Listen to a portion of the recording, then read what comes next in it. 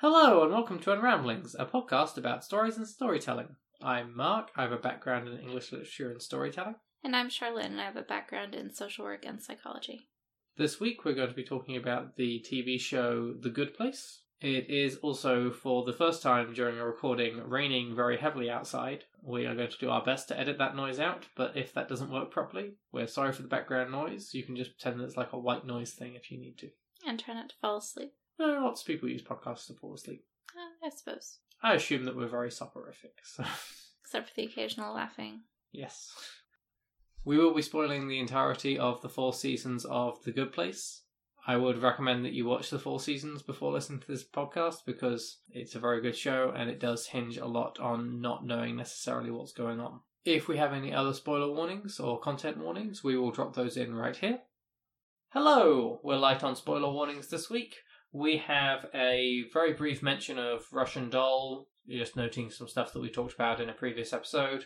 There is the world's smallest spoiler for a joke in Wreck-It Ralph. And we, in our feedback section at the end, talk about a couple of the early quests in Horizon Zero Dawn.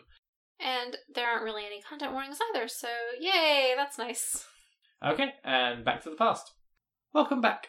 The Good Place is a comedy series that takes place across 4 seasons. In the first season, 4 humans are in an experimental version of hell where the demon architect, Michael, is setting things up so that the 4 of them will torture each other for eternity. However, Eleanor figures it out that they're actually in the bad place, and that results in Michael trying to redo the experiment over and over without permission, but they keep figuring it out. Eventually, to save his own skin from getting, retired and exterminated, basically, and the 4 humans being sent to a traditional torture hell, they team up to try and prove that humans can improve after they die and can become better people if in the right circumstances and aren't inherently evil. So the humans are given another chance at life, but then Michael kind of ruins that because he accidentally shows them the portal to the afterlife, which gives them the opportunity to go and investigate basically paragons of virtue in the modern world. And then when they're back in the afterlife, check to see why none of these people have been getting into the real good place. Eventually they realize that no one has gotten into the good place in over 500 years and conclude that the point system that human souls are judged on is basically fundamentally flawed and is incompatible with modern life and its complexities. They make a case before this eternal judge that the point system is broken and that humans have the capacity to continue to improve after death. So they're allowed to do another experiment with other humans. They are able to show capacity for growth after death, so then they have to fix the system. Eventually they do that. Once they fix the afterlife system and basically give people continuing chances to challenge themselves and improve until they can qualify to be in the good place, they realize heaven itself has its own fundamental problem of eternity leading to sort of a apathy and breakdown of capacity to enjoy things. And so they essentially implement an exit door from heaven. So once you're done and you're at peace and you really have nothing else you want to experience, you can move on and become one with the universe or whatever it is that happens after that point. And that's the entire show. It's a very long summary. I'm sorry. Is that everything? I think that's good. That gives us some good points to work from. Okay. Yeah, so sorry about the long summary. Again, it's 4 seasons. Okay, I do want to preface this discussion by saying that while I believe we both have a basic grounding in philosophical works, neither of us are philosophy experts. We're not going to be speaking in great depth about the philosophy that takes place in this show. There is an awful lot of philosophical discussion. We will be touching on it.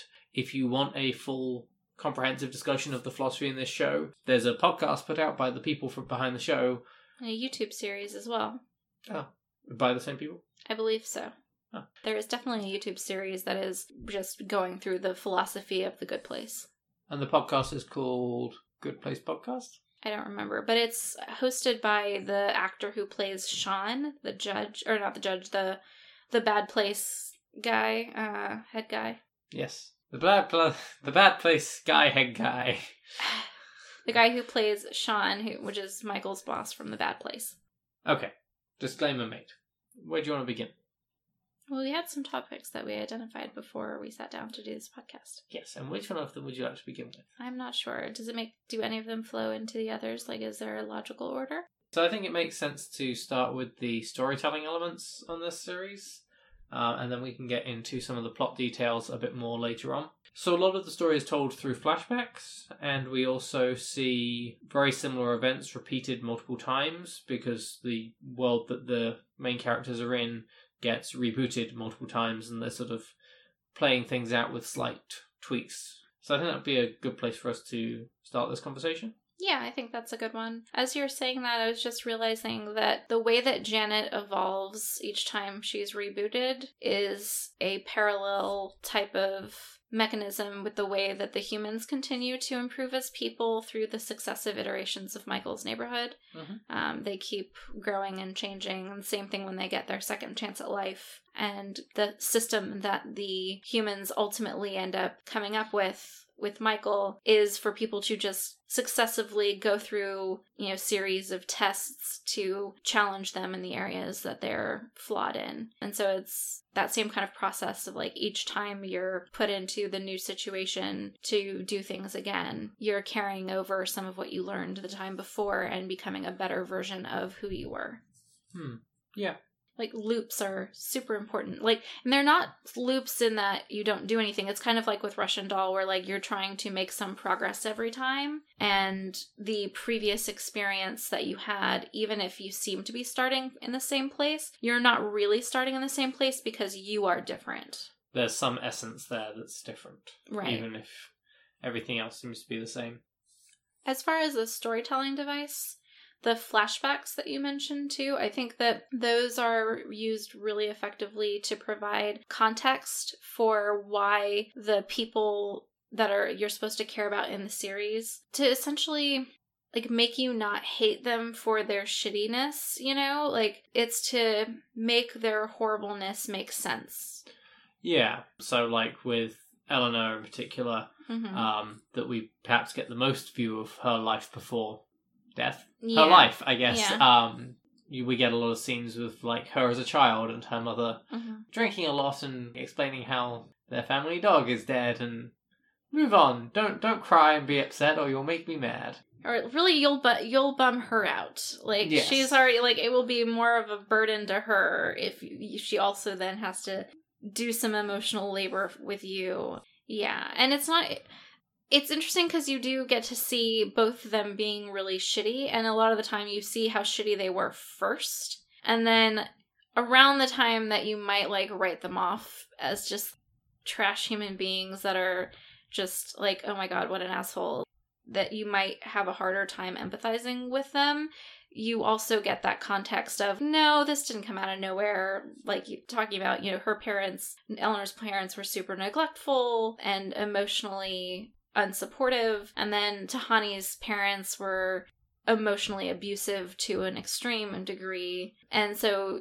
it kind of takes the edge off of some of their most insufferable qualities. It's interesting that we don't really get an explanation of, like, it is through flashbacks, but we don't get an explanation of Chidi's flaws, or like the origin of his flaws, until fairly late in season 4.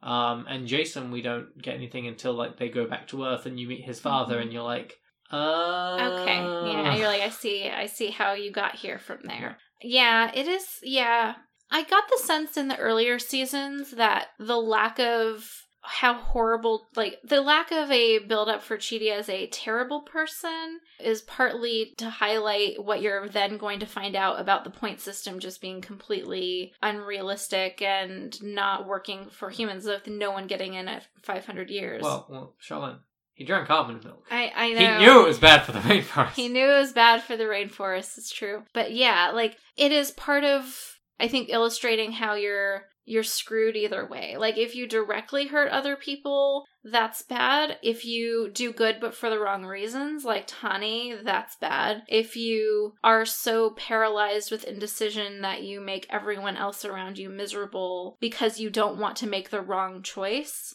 that's bad. If you just act without any care for the consequences and, who you hurt, Jason, that's also bad. So it's just like, it doesn't matter if you're trying, like Chidi, because it's impossible. I think Chidi might be very trying. Yeah. It doesn't matter if the consequences of your actions are good, like Tahani's. And it doesn't matter if you have no moral principle grounding to work from if you are essentially acting on your programming, like Eleanor and Jason to an extent. Like, you're still screwed. Yeah.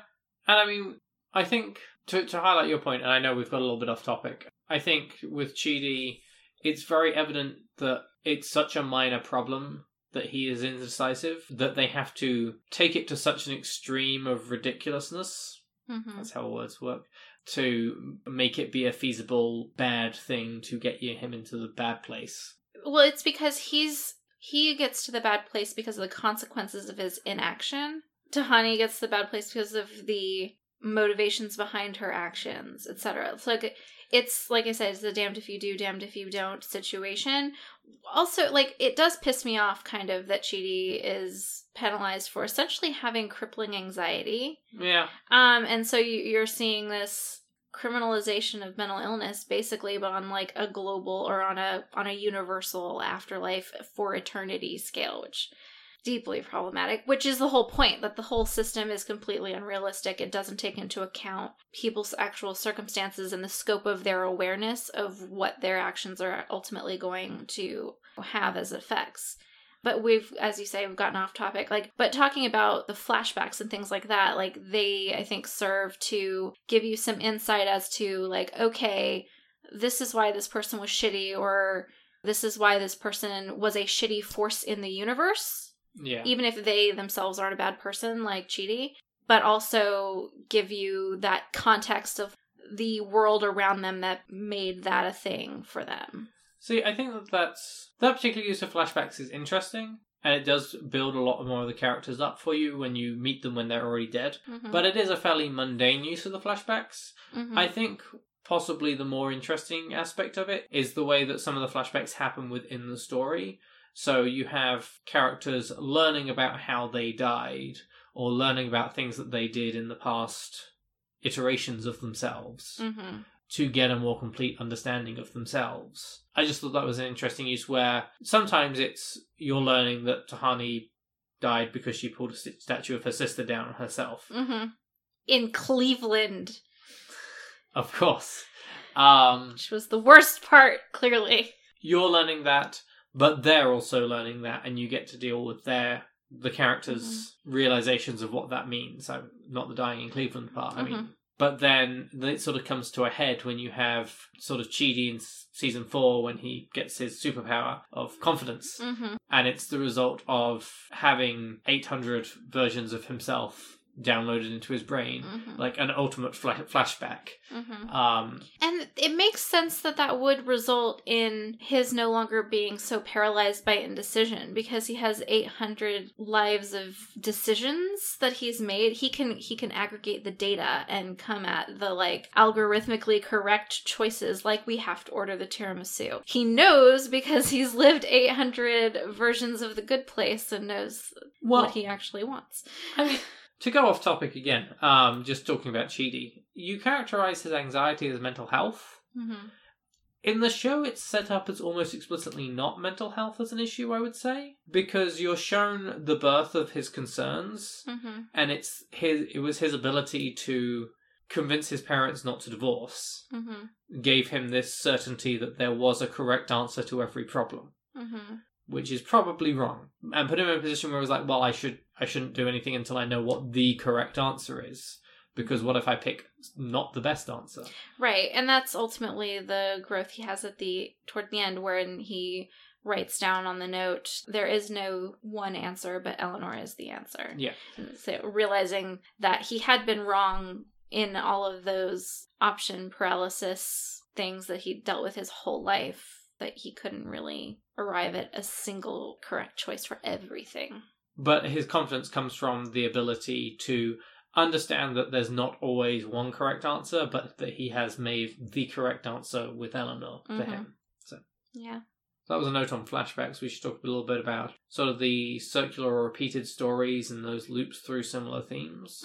I do appreciate that there are characters who are outside of a lot of the loops and repetitions who are able to provide some commentary on them, like Mindy St. Clair and Michael, because they're able to sort of zoom out and see like the most important things that you can't understand if you're in the middle of a single version of something. And a lot of those are like the most important takeaways from the 802 afterlives or whatever. Like that Chidi always helped Eleanor, no matter what version of reality it was. And that they always formed a strong human connection, regardless of the nature of that friendship or relationship. And that they always beat Michael. And that they always figured it out, yeah. Every single time, even Jason one time figuring out. It's a real low point for me. Yes, which is just great. You know what? I think Jason is actually a really interesting storytelling device, like just the character of Jason, because he's set up and consistently maintained throughout the story as this pretty bumbling idiot. Literally, he's beautiful and he's a moron and has extremely limited capacity for understanding consequences or projecting into the future. But there are several times during the show that he is the one who has the important insight that is necessary for a problem. So he actually gives Michael good advice about teaming up at one point. He is able to trick Chidi into having faith in his relationship again at the end of the show. He does call it that they're in a prank show in the initial Good Place, which is pretty much what's actually going on. And so he's like the From the Mouths of Babes character, where it's just like, okay, yes, a lot of what you say is so stupid, but that's to distract from the points of time and really add to the profundity when it's not. He does also give us the very wise solution of anytime I had a problem and I threw a Molotov cocktail, boom, right away I had a different problem. Yeah. I mean, he's not wrong. He's not wrong. But also, the Molotov cocktail works in one of the situations that they get into. It does help them get away from Sean at one point, so... But he does also throw quite a lot of them he in does the show. Right, I mean, a broken clock is right twice a day, right? So... So you're saying he should have thrown more Molotov cocktails? I'm saying if you throw them in every circumstance, you're eventually going to hit a circumstance where it is the appropriate response. And that's what happens. But you see what I'm saying? Like, yeah. Like, they definitely use his overall buffoonery to really make it stand out when he is profound. Yeah, no, that's a fair point. I don't know I have anything to add to it, but it's a fair point.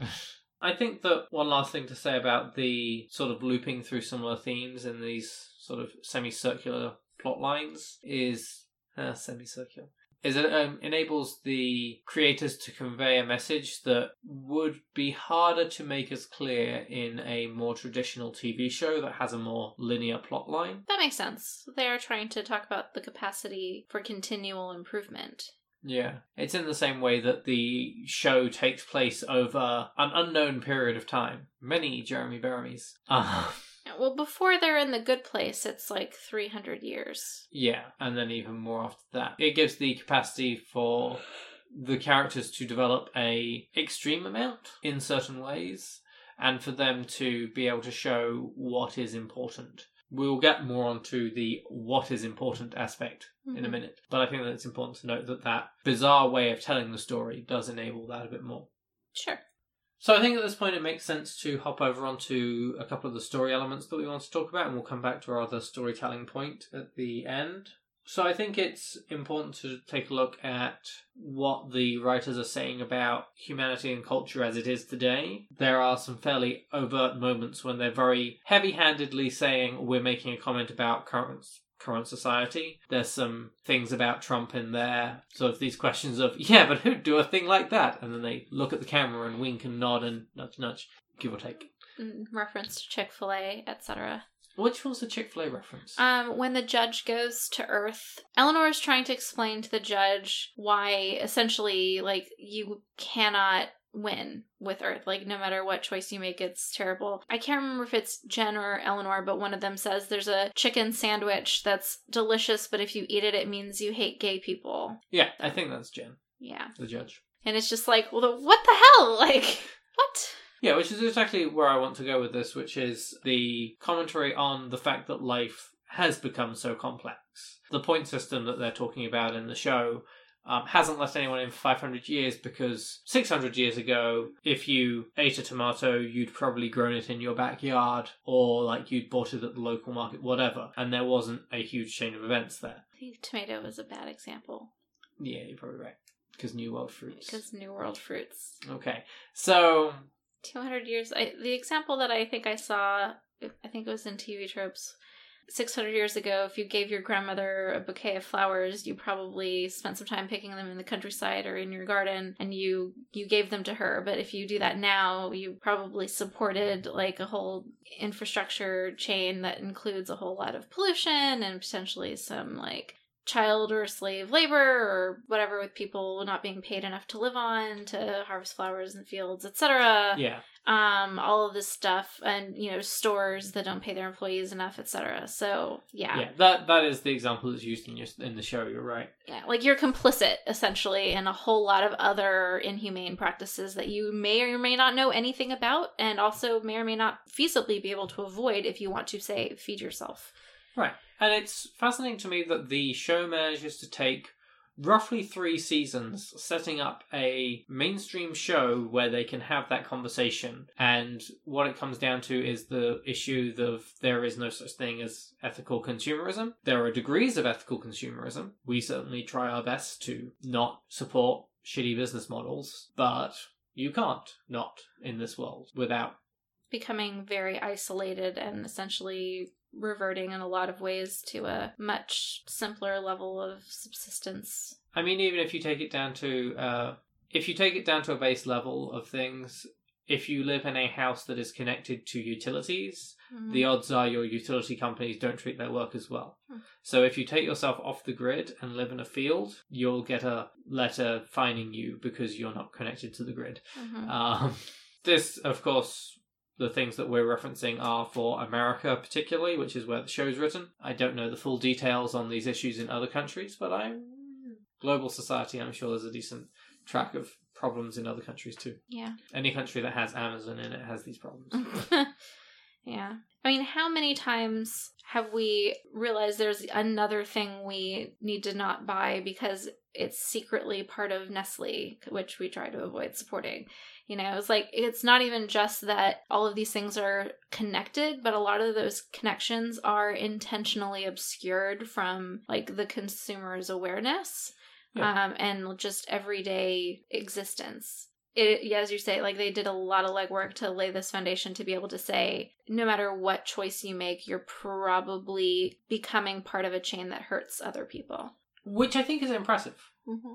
I'm aware that Michael Schur, the creator, was sort of given a blank check with at least the first season of this show and did take it where he wanted to take it in the end. Like season 4 was the final season because that was how much he wanted to bring it to its conclusion, and that was it. Which I respect. Yes. There are definitely other shows I have watched and enjoyed and got to a certain season and it's like, you hadn't planned this far ahead and this doesn't... shows. Yes. Yeah. But no, I think it's skillfully done to bring that as a story element into something that's so mainstream and fun, and something where you wouldn't expect to necessarily be confronted with that particular issue just from how much our society has progressed. And I mean, it's not like a footnote. Mm-hmm. There's the throwaway comment about Chick-fil-A. Mm-hmm. And I mean, there are some things that are more major. There are many philosophical ideas raised in the show, which we'll get more into a little bit, that some of which are just throwaway lines. But this is a major plot point for several episodes. The issue that you come across the character of Doug Fawcett, who has predicted the point system while extremely high. Hallucinates the accurate point system. Doug Fawcett, who hallucinates the accurate point system. 92% correct. Even when he has a full understanding of it, he cannot abide by the point system in a way that he would get into the good place. Mm-hmm. And he tries to, by like being off the grid and using a composting toilet and like doing as much as he can to extricate himself from all of these larger infrastructure and chains that are exploitative. Yeah. Although we argued about this at the time, but also weren't his motivations corrupt, much like Tahani's? It was like Tahani was raising money for charity because she really just wanted to prove she was as good as her sister to her parents, which is not a good reason to be doing good things.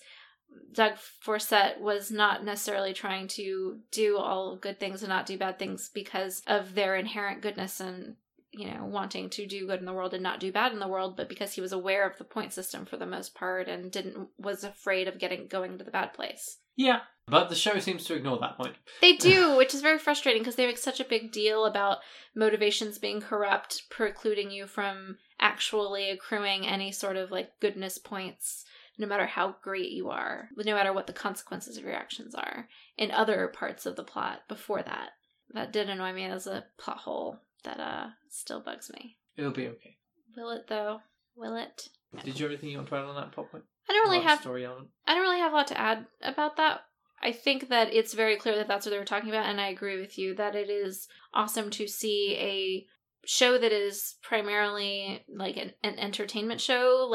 This is not the type of medium that you normally get a big philosophical and critical essay from, about some of the deepest flaws in the way that we run the world, a lot of the problems in our systems. And so it is really cool to actually have something mainstream take that on. And it does manage to tackle a decent number of these things. I think that's one that I particularly appreciate. But I mean, you mentioned it's a very, very big thing throughout the show that your motivations need to be for the right reason. And there's a whole stream of things, one of the ones that's been going around recently is people saying, don't video yourself giving food to homeless people because you're looking at me blankly as if you know nothing about this. I have no idea what you're talking about. Oh, there was a trend of people videoing themselves giving food to homeless people and posting it as a, look, I'm doing this good thing.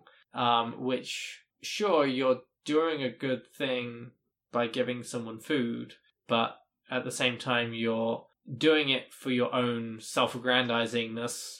Yeah, and also dehumanizing the person in the place. Well, not even just that, but you're also exposing their homelessness to a wider audience, and they may not necessarily want themselves out there in that context. That's probably not their best day, and probably not the situation in which they necessarily want to be, have their image proliferated, etc. Yeah. That's not cool. Yeah. But that and similar things of, if you're going to do a good thing, do the good thing, but you don't need to post about it on social media, necessarily. Yeah. So it hits some points. Yeah, definitely. Should we go on to our next point? Sure. Another important central idea that kind of goes through this story in a few different ways is this recurring idea that in a lot of ways who we are and what our flaws are informed by our environment and our experiences growing up and the sort of lessons that we learned about how to get along in life that way. But also as it goes on, it starts to emphasize more and more that yes, that might be a big part of how you start, but you always have the capacity to grow and change, and also you are yourself an actor in shaping that environment. And in particular with the other people that you bring into your life and the type of things that you want to prioritize, you can grow and change and adapt and become a better person, most effectively through strong connections with other humans, with other people. Yeah, I think that the important part of that is that you do have to have that little push. It might not be a big thing that has to be there for you, but if you're shown a certain way of being and never given another way to think about something, then you're not necessarily likely to challenge those ideas. Because that's the whole thing with when they go back to Earth, and the argument is, in this place where we had these good influences from, say, Chidi, on Eleanor, mm-hmm. Eleanor was able to improve. Back on Earth, Michael is able to give her a couple of pushes in the right direction. Right, which is interesting because she starts off, continuing on in a bettering herself direction at the beginning of that second chance, but then she is punished by her environment, which is the same environment that led to her being kind of a dirtbag before, kind of punishes her back into that same mold, and she concludes that there's no point trying to be a good person because the world just shits on you. There's always a reason that the thing that you're doing is not as good as you think it is, and, you know, is going to come back to bite you. And so she gives up. And it's the push that she gets as somebody who does encourage her to reflect back on like why she wanted to be a better person in the first place and think about those ideas again. And that inspires her to seek out Chidi and continue working in that direction. But so that one in particular I really like because it does show that, you know, that environment's going to try and keep you where you were if it doesn't change. Which I think is a really important way of showing the world that we're in. Like, we just sat here and talked about ethical consumerism and attempts to not buy products from Nestle. There have certainly been times when I've realised that a product that I like is made by Nestle. We'll link in the show notes why we hate Nestle. We won't get into it here. And there's always that moment of, what if I just pretended I didn't know this was made by Nestle? Like, do I really need to boycott them? Can I give money to these people? No, I can't. Yeah. But there's always that moment of doubt. Yeah, it's the same thing with Chick-fil-A, and it's like, yes, certain things that they make are very good. Things that I enjoyed before I realized that they, you know, supported things that I am fundamentally opposed to giving money to, and specifically homophobic organizations. And, you know, it's annoying because other people will be getting it, or it'll be somewhere, or it'll be the convenient thing to stop at. And it's like, and I remember enjoying it back when I used to buy Chick-fil-A stuff. And so it's just, I don't know, we can cut all this. I don't know. No, I think you make a valid point. My rambly valid point. Yeah. But I feel that that's one of the things that is really useful in the show for people to hear is that there's a tasty fried chicken sandwich that if you eat it, it means you hate gay people. That's not what I meant. I think it's helpful for people to hear as a message from the show. It's the combination of doing good and the motivations being good, and that aspect of it doesn't necessarily matter whether you're successful as long as you're trying. I think that can be helpful to people who are in a situation where it can seem helpless to keep trying to do good in this world that keeps insisting on shitting on you. Yeah, there's a lot of stuff that goes around, at least on my news feed on Facebook, and I'm sure you see it too, that we do have almost the same news feed at this point. So. That when, you know, you'll see the posts about things that you can do to be a bit more sustainable and a bit, you know, less a part of, and that ways that you can kind of change things that you're doing to be less destructive to the environment. And then always also the comments about, yes, but it's corporations' activities that are like the lion's share of the problems that we're having.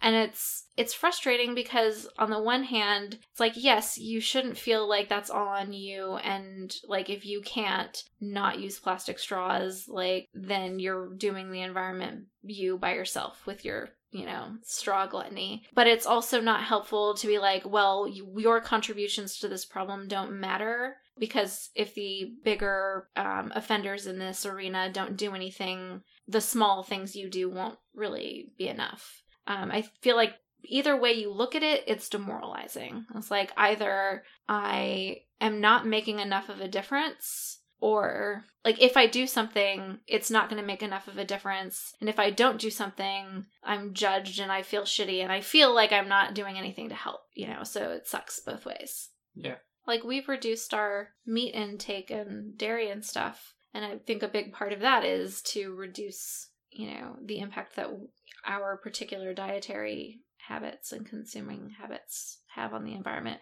But I think we also know that us doing that ourselves is not going to, you know, avert the climate crisis. No. But it does maintain that optimistic air. But I think the thing that we didn't really mention that I think's important at the beginning is the people that we see as being bad in the show and the people that are justified as being put in the bad place for whatever reason. Even Brent? The really privileged white guy in the... I think it's Brett or Brent. I think it's Brent. Anyway, even the really privileged guy who's part of the experiment in the last season, you get an impression that it's the product of the environment that you were raised in that is a big issue, and that is something that, with the right outside influences, might be overcome. And eventually. It might take a whole lot of reboots. That the point of their test to get into the good place is to help people improve over time. It's something that they can't do on Earth because they're not given that chance to keep trying, because our current society just shits on people. It maintains this optimistic air that there is that ability for change if someone comes and gives you the right thing. Admittedly, sometimes the right thing is when they're on Earth and realize that they can't get into the good place because they know the good place exists. Like, they end up handing out large quantities of money. And that probably changes things for some people. Some people are stuck in a shitty situation and there's no way out for them, except maybe $2 million. But with the right outside input. Yeah, and I think a big part of why it is able to maintain the optimistic sort of atmosphere and overall sense is that the bottom line isn't about the world, it's about individuals. And so it's about, it doesn't matter if there's the emphasis that even if none of your choices are going to be net positive in the world, you yourself are not a bad person for those choices. If you yourself are consistently trying to make the best choice you can with the information you have and the options you have available. It's that, it kind of reminds me of in Wreck-It Ralph when Ralph is at the bad guys support group and Zangief is like, you are a bad guy. That doesn't mean you are a bad guy. It's like, you are a bad guy as in we are all bad guys in terms of our role in consumer culture. Our grocery shopping is supporting a whole lot of exploitative labor practices, and there's not a lot we, as an individual, can do about that immediately in a way that, we could continue to eat food. Yeah. And not starve. But being kind of stuck in that system doesn't make you inherently a bad person as long as you do what you can to try and make the minimally negative decision, or like with your relationships, like that you're not, that you're constantly trying to be a good friend, be a good, person in the world, etc. Yeah. It's the effort, not the result, that necessarily is what's important. Yeah. And I do appreciate that they don't say to just don't worry about the consequences at all. Like, that's an important part of making your choice is, what do you know about the consequences? Because if you don't think about them at all, that's careless and reckless. That's Jason, basically. That's why Jason's in the bad place, because he just acts without thinking about it. But if you know the consequences of different options and you choose the better one, then you yourself are not at least trying to be a bad person. Yeah. I have two comments on ethical consumerism that I want to touch on very quickly. One is that it's not always feasible for a person to choose the better option when they're looking at purchasing things. If you're standing there and there's one thing that is ethically not great and there's another thing that's ethically better, but you only have enough money for the one that is ethically better. Eggs, as a simple thing. It's best to buy pasture-raised eggs. The chickens are treated more humanely. They're able to wander around. They're fed properly. There is also factory farm eggs where they are barely alive. The pasture-raised ones are more expensive to produce, so they're more expensive. If you are not in a position where you're able to afford to buy the fancy eggs, you shouldn't be punished for that. Right. If it's a choice between being humane in terms of the life of those animals and feeding your children, that's a difficult decision to make, and it's hard to condemn someone for that. Or it should be. Yes. The other thing was, I do want to question the idea that, some of these things weren't an issue more than 500 years ago. I have this wonderful image of the person picking up the thing at the market and taking it home, and then they lose points because it turns out it was brought back from the Crusades or something. Or, slave labour was involved in its creation. Yeah. Because slavery's been around a while. Yes. And it's always been bad. Yes. Well, I do think that they say, Jefferson went to the bad place because of slavery. Right, but everyone in the last 500 years did, and that's... And that's true. That's within the last 500 years, because our country is very young. In fact, actually, what it means is that there's no Americans in the good place at the start of the good place. Yeah. There's no... colonists. Yes. No American colonists or their descendants. cool. Yeah, I do have an issue with the statement in The Good Place that no one had gotten into the good place in 521 years as a result of the interconnectedness of modern society and like how you can't avoid, downstream consequences basically of what you're doing. Because there are still people who live in isolated and self-sufficient communities, and there are Amish people, there are native groups, indigenous groups that still maintain their historical ways of life that can't all be assholes. Like, I don't understand why none of those people are getting into the good place. But I digress. You make a fair point. Are they getting burned because they're not giving their children and sick people in their community access to like modern medicine and things? Like, are they being burned by the availability of things? I don't know. That only counts for people who know modern medicine exists. Does it? It should. Because people are getting downstream issues for exploitative shit they don't know is part of the supply chain of things that they're doing. So, like, it seems to be no matter how, like, whether you're aware of consequences of your choices or not, or the existence of better choices or not, you're still fucked. So maybe that's what it is. Maybe it's the Amish people are being burned by refusing to take advantage of or give other people the opportunity to use modern improvements in certain things, like medicine or whatever. I have no idea. But it seems weird to me. Yeah. Just another proof of the unfairness of the system, I guess. They fix it, it's fine. They do fix it. But they have to take you into a perfect system where you're already dead and there's no living exploitation connected to any of your choices. Shall we move on to our other storytelling point? Did you have anything else to add? Just thinking about that, basically it's one of those experiments that only works. The results you can only get under experimental conditions. So the real world is too complicated. Anyway. If we assume this human is a point of mass in a vacuum. Yes. This works in a gravityless vacuum. And so, let's try it in not that and see what happens. We expect the same results. Okay, so to move on to our last storytelling point, which is somewhat of an overt one, is the sort of philosophy as storytelling.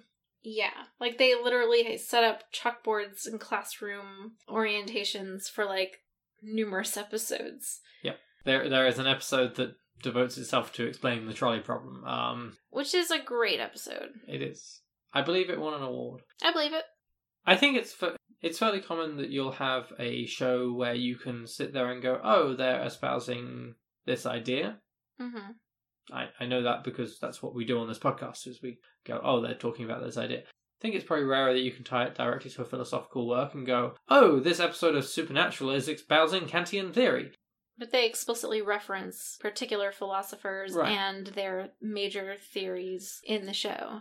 This show doesn't just manage to espouse theories, it literally discusses the viability of the different ones in the context of a fun comedy. Yeah, and it does use different philosophical orientations as instruments to solve different problems. So, and to solve moral problems in a different way based on those different backgrounds, based on those different orientations. Like at one point, Eleanor makes a argument from the basis of moral particularism. Chidi is constantly referring back to specific modes of ethical thought, like virtue ethics and Kantian theory. And of course, there's the repeated references to Scanlon's book, What We Owe to Each Other, which... Yeah. The consequentialism presented by Scanlon and Aristotelian or Neo-Aristotelian virtue ethics are the two main ones, philosophical schools that Chidi keeps referring back to. That and certain aspects of Kant in terms of not lying and things like that. So from a storytelling point, you get these discussions which work as sort of this cultural commentary, as they're sort of questioning this how to be good in this world. And you'll get these little classroom scenes where they're there, but they manage to construct this compelling story around it, because in a good story, to use a generalization, I'm sure there are good stories that don't abide by this, you take a protagonist and they grow throughout the thing. They have an arc, and usually just something happens to them that changes them and blah, blah, blah. Mm-hmm.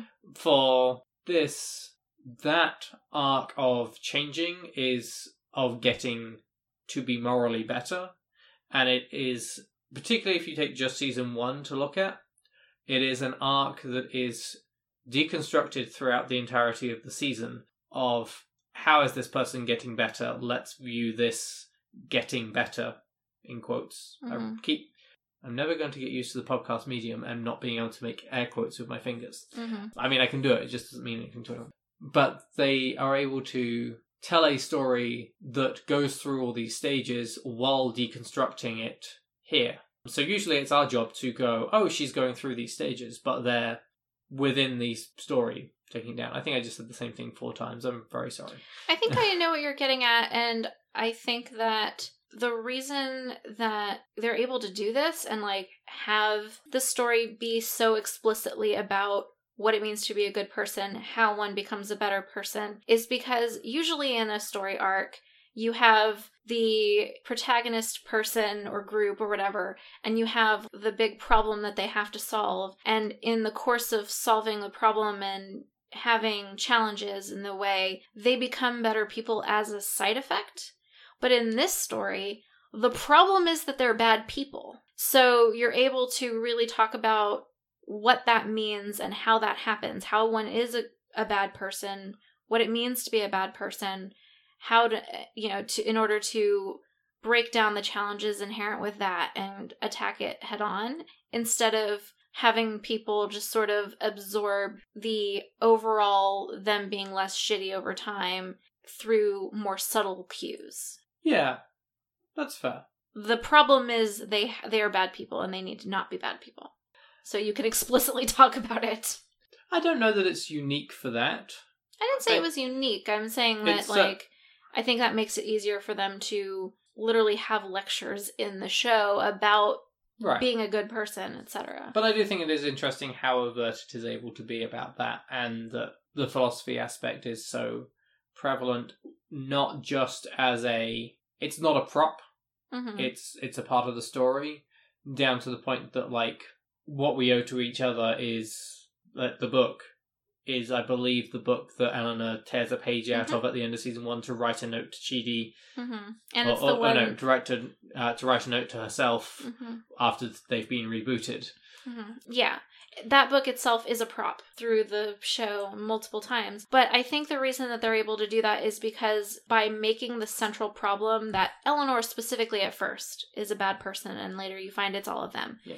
That means that in the first season, they can explicitly have those classes on philosophy and those open conversations about philosophical orientations and, moral theories.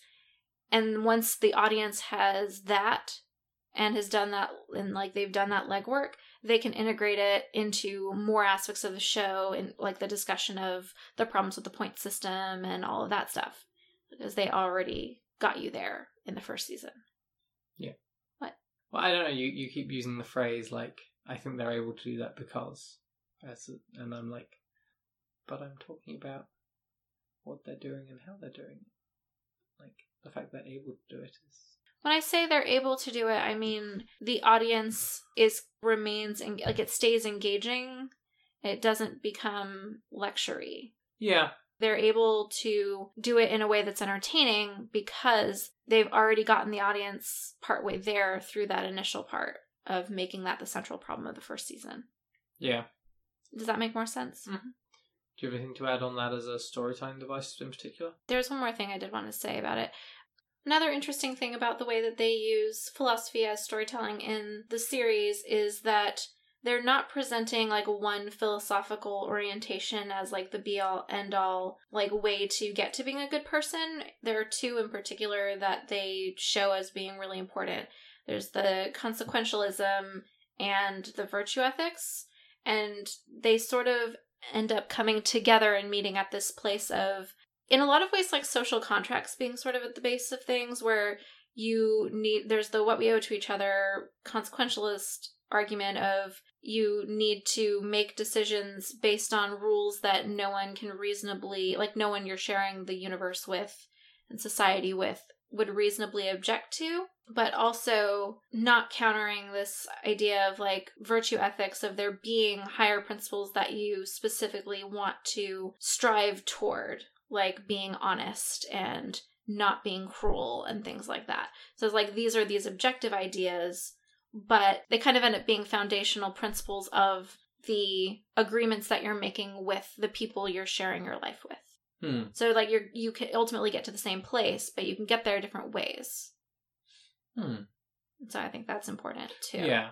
One size doesn't fit all. Yeah.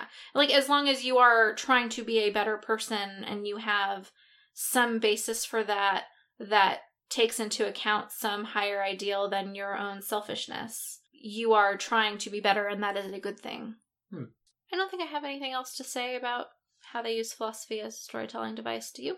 No, I think that's it. So I think we've touched on the main things that we want to talk about. But I think the big question I have after watching this show is, I mean, I enjoy it, but why is it that this show that deals with death, the afterlife, and deep philosophical ideas so universally popular? I think that there are a couple of reasons. I think part of it is that people are increasingly aware of how impossible it is to make the perfect moral choice with most anything.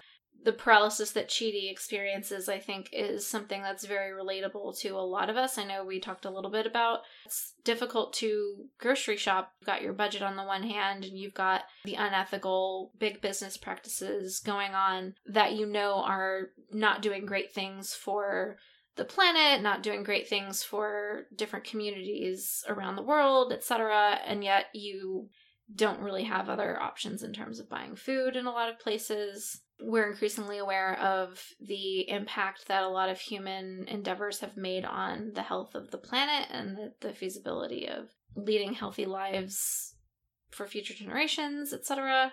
And at the same time, a lot of people are growing increasingly disenchanted with organized religion and the ideas of the afterlife that had been prevalent for, a lot of recorded human history. And so at the same time that we're starting to question, are humans good? Humans in general, like, are we good? Are we a good thing on the planet? Are we ourselves good people? And what happens to us when we die? Are we going to get judged for all of the things that we have screwed up? Is there anything we can do to fix these things? A lot of these problems seem so big that they're impossible to make a dent in if you're just one person. So I think that it's helping, I think that it's caught on in a lot of ways because in a surprisingly optimistic way, it's validating a lot of those feelings and giving a hopeful message that's reassuring in terms of like the inherent worth of a person and the inherent ability of a person to become a better person. Yeah. Particularly through reconnecting or connecting with their community.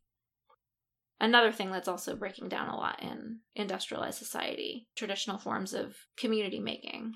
Yeah, traditional forms at least. You get these budding online communities instead of things which are different. No, I mean, I agree with you. I think it's, I think a large part of it is that there's this optimism to it that I think a lot of us might need. Everything is fine! But not blind optimism. Like, it does recognise the problems. I think culturally, I agree with everything you just said. I mean, I don't think we should discount that the writing is great and the casting is amazing. The chemistry, I'm doing my air quotes again, between all of the actors, like particularly with Kristen Bell and Ted Danson and William Jackson Harper. Like, those three, the way they interact particularly is perfect for the show. And with Jamila Jamil and Manny Jacinto's both have these, what's the term? They're almost like set-piece characters. They're very strong just in their own way. They're going to come in and do the thing around everyone else, and it's just delightful to watch. Mm-hmm. Or lightly painful, but in a fun way. Yeah. And Darcy Carden is also fantastic. Darcy Carden's great. I think she won an award for that Janet episode. She did, yes. So I think it is that combination of managing to be a well-written, well-acted, light-hearted joy that is also very emotional, particularly the ending. But I think the fact that it manages to hit all those cultural notes in a way that I think speaks to a lot of people right now, one way or another, is really important. I read an interview with Ted Danson that he did fairly recently, just after the end of the show, and he was talking about the fact that, like, he'll be walking down the street and, like, 12-year-olds will come up to him and be like, oh, it's this, that, and the other, and be walking through New York, and a construction worker will like duck out and be like, "Hey, like, I love the show," sort of thing. But how many people tell him to take it sleazy? I hope a lot. I hope a lot. I was gonna say I hope not too many, but I don't think for Ted Danson there is too many.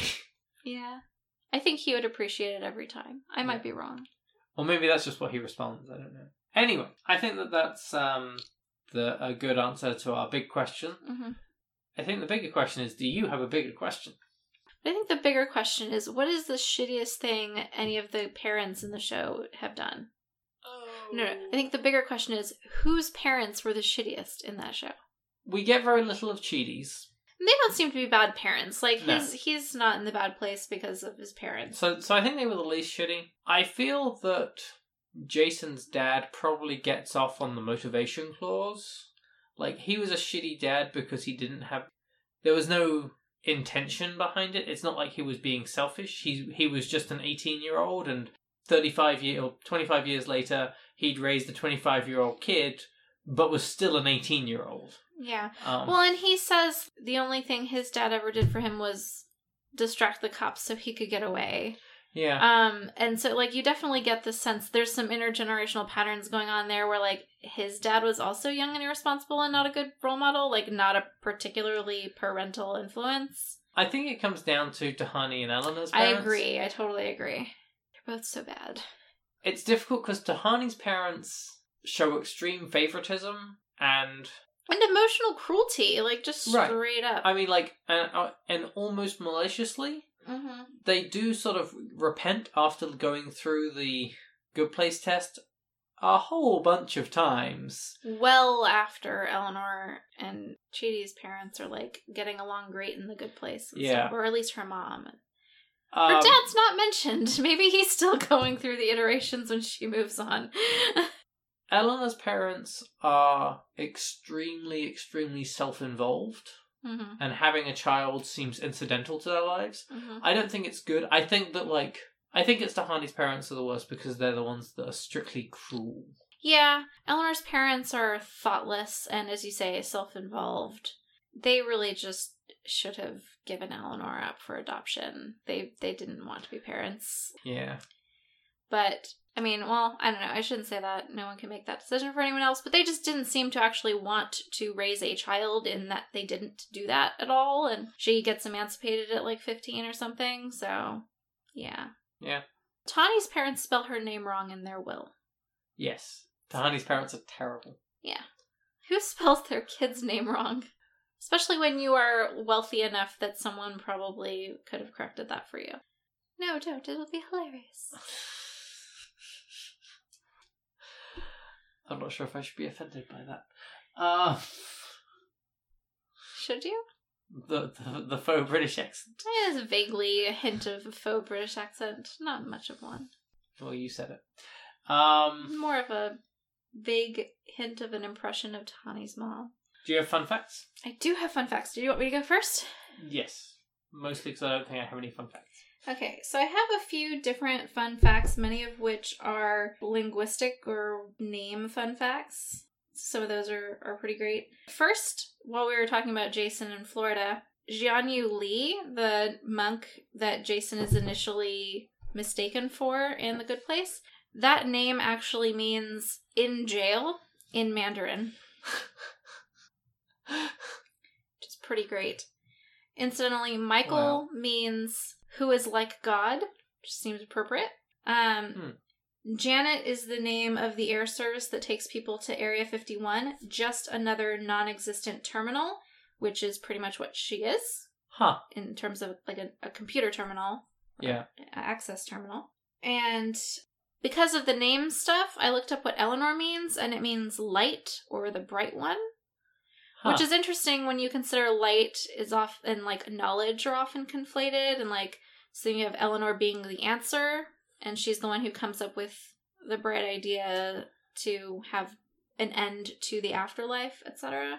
That one's a bit more of a stretch, but... Well, also, like, then when, at the end when she goes through the archway, and, like, there's a part of her, there's the little light that goes down, and it's the good impulse for the guy throwing away mail.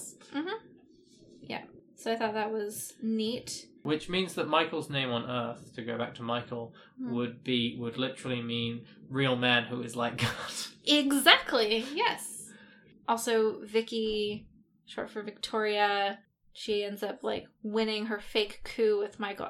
I'm reaching. I'm reaching at this point. I'm reaching. It's fine. Another amusing linguistic joke in this show is that in season 3, episode 6, Tahani visits her sister's exhibition in Budapest at a museum called a Fontos Művészeti Museum, which literally translates to the important museum of art. And in that same episode, Chidi reads an article written by Laszlo Usahiro, literally Leslie Journalist. Yeah, so they just love doing hilarious things like that. There's an art gallery near where my parents live in Wales, which is often referred to as the Oriel Davis Gallery.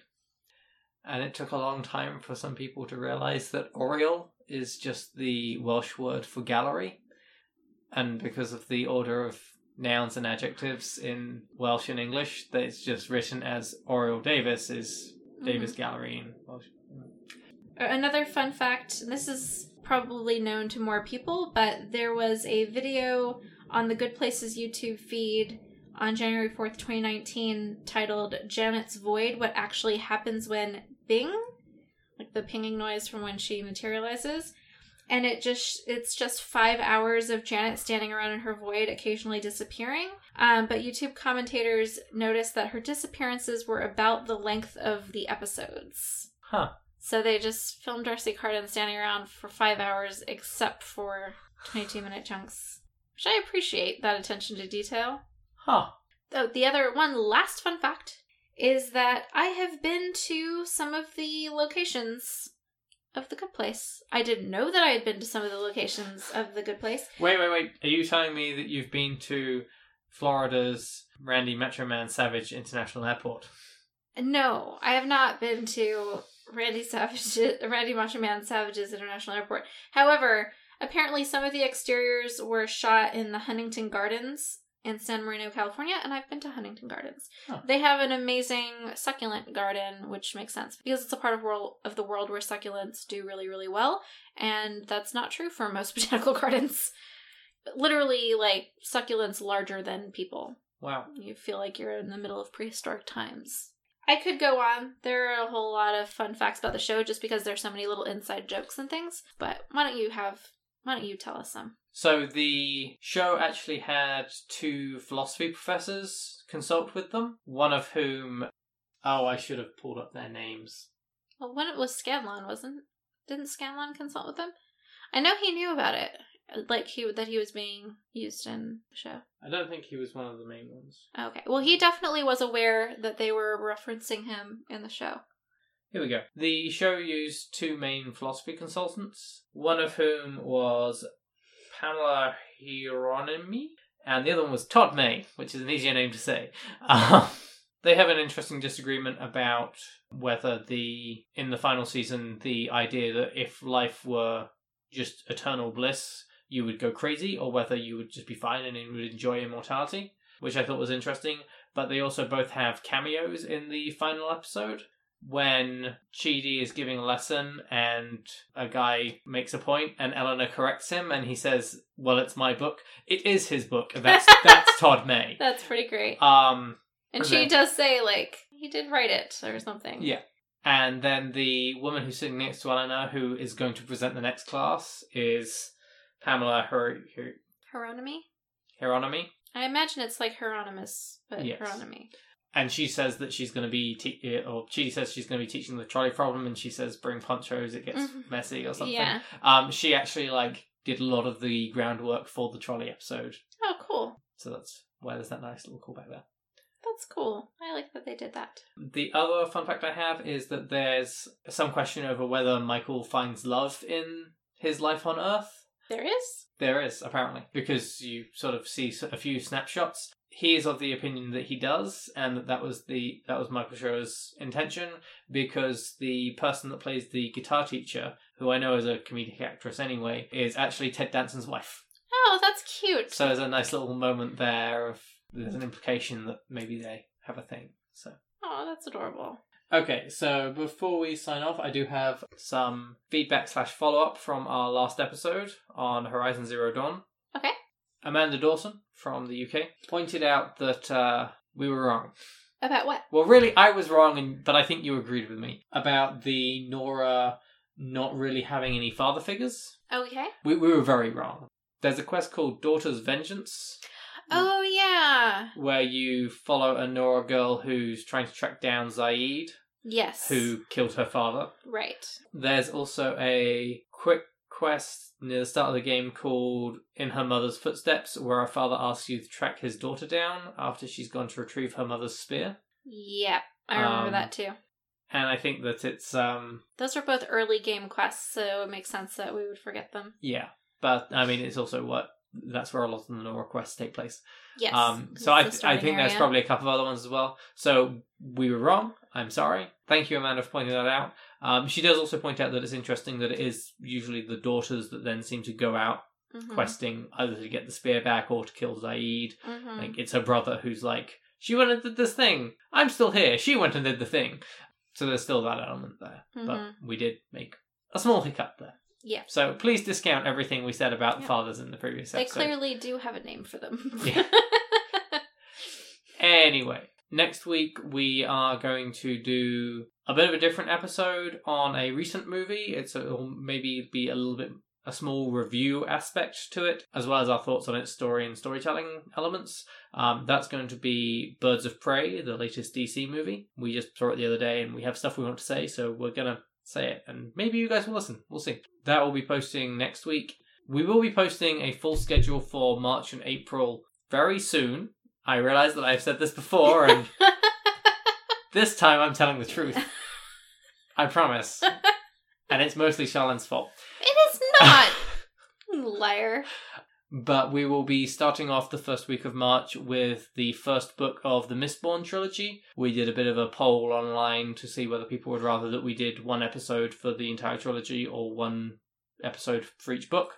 And it was overwhelmingly that we should do one episode per book. So we're doing that and we'll see how it goes. In the meantime, you can see that schedule when I post it, which will hopefully be soon, on our Facebook and Instagram at Unramblings, on Twitter at UnramblingsPod. You can also email us with any feedback or follow-up thoughts that you'd like us to add, as we just did, at unramblingspodcast@gmail.com. And we encourage you to use the hashtag Unramblings to talk about the show and what you're thinking about it and get a bit of a discussion going on social media. Thank you for listening to Unramblings. We hope you'll join us next week.